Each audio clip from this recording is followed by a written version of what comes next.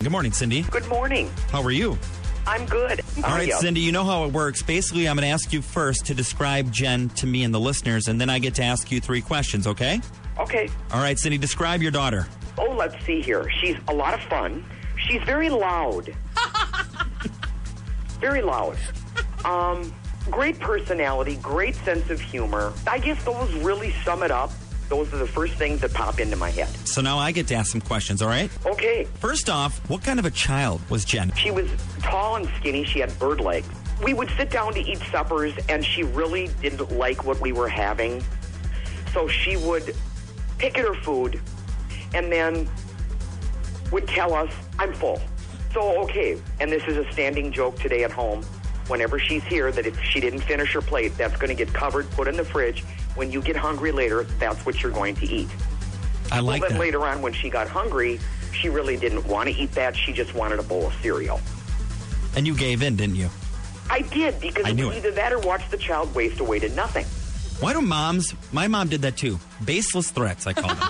Because we knew that you guys were going to give in and give us what we wanted. My wife does that with my daughter. Yes, you're absolutely right. It just happens. That's true. All right, question number 2 for you, Cindy. What's the naughtiest thing Jen ever did? Now you can use her elementary years, middle school years, high school years. Give me the naughtiest thing she ever did. Oh, there's just so much to pick from. It's like Glenn said yesterday. You get off at 10, right? Where do I start?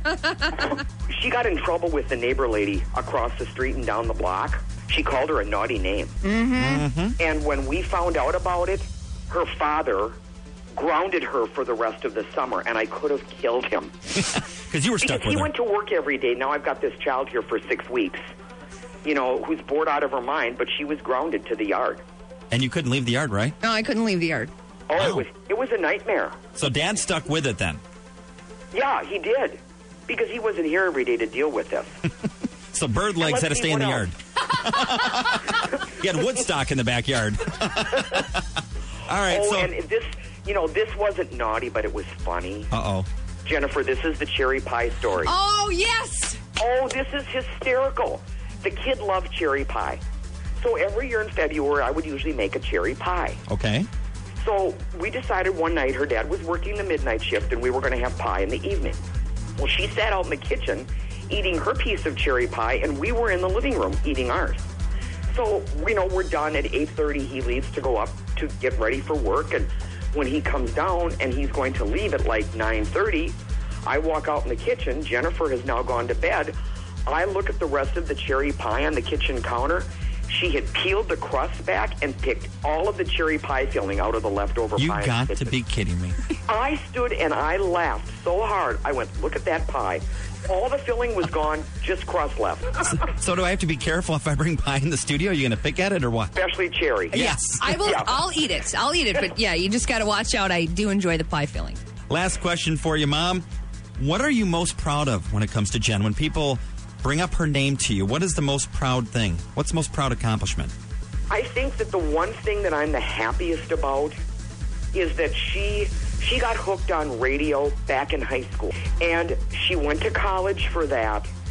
And she has stuck with it and has been lucky enough to work in that field since she graduated from Brown. And it's her passion.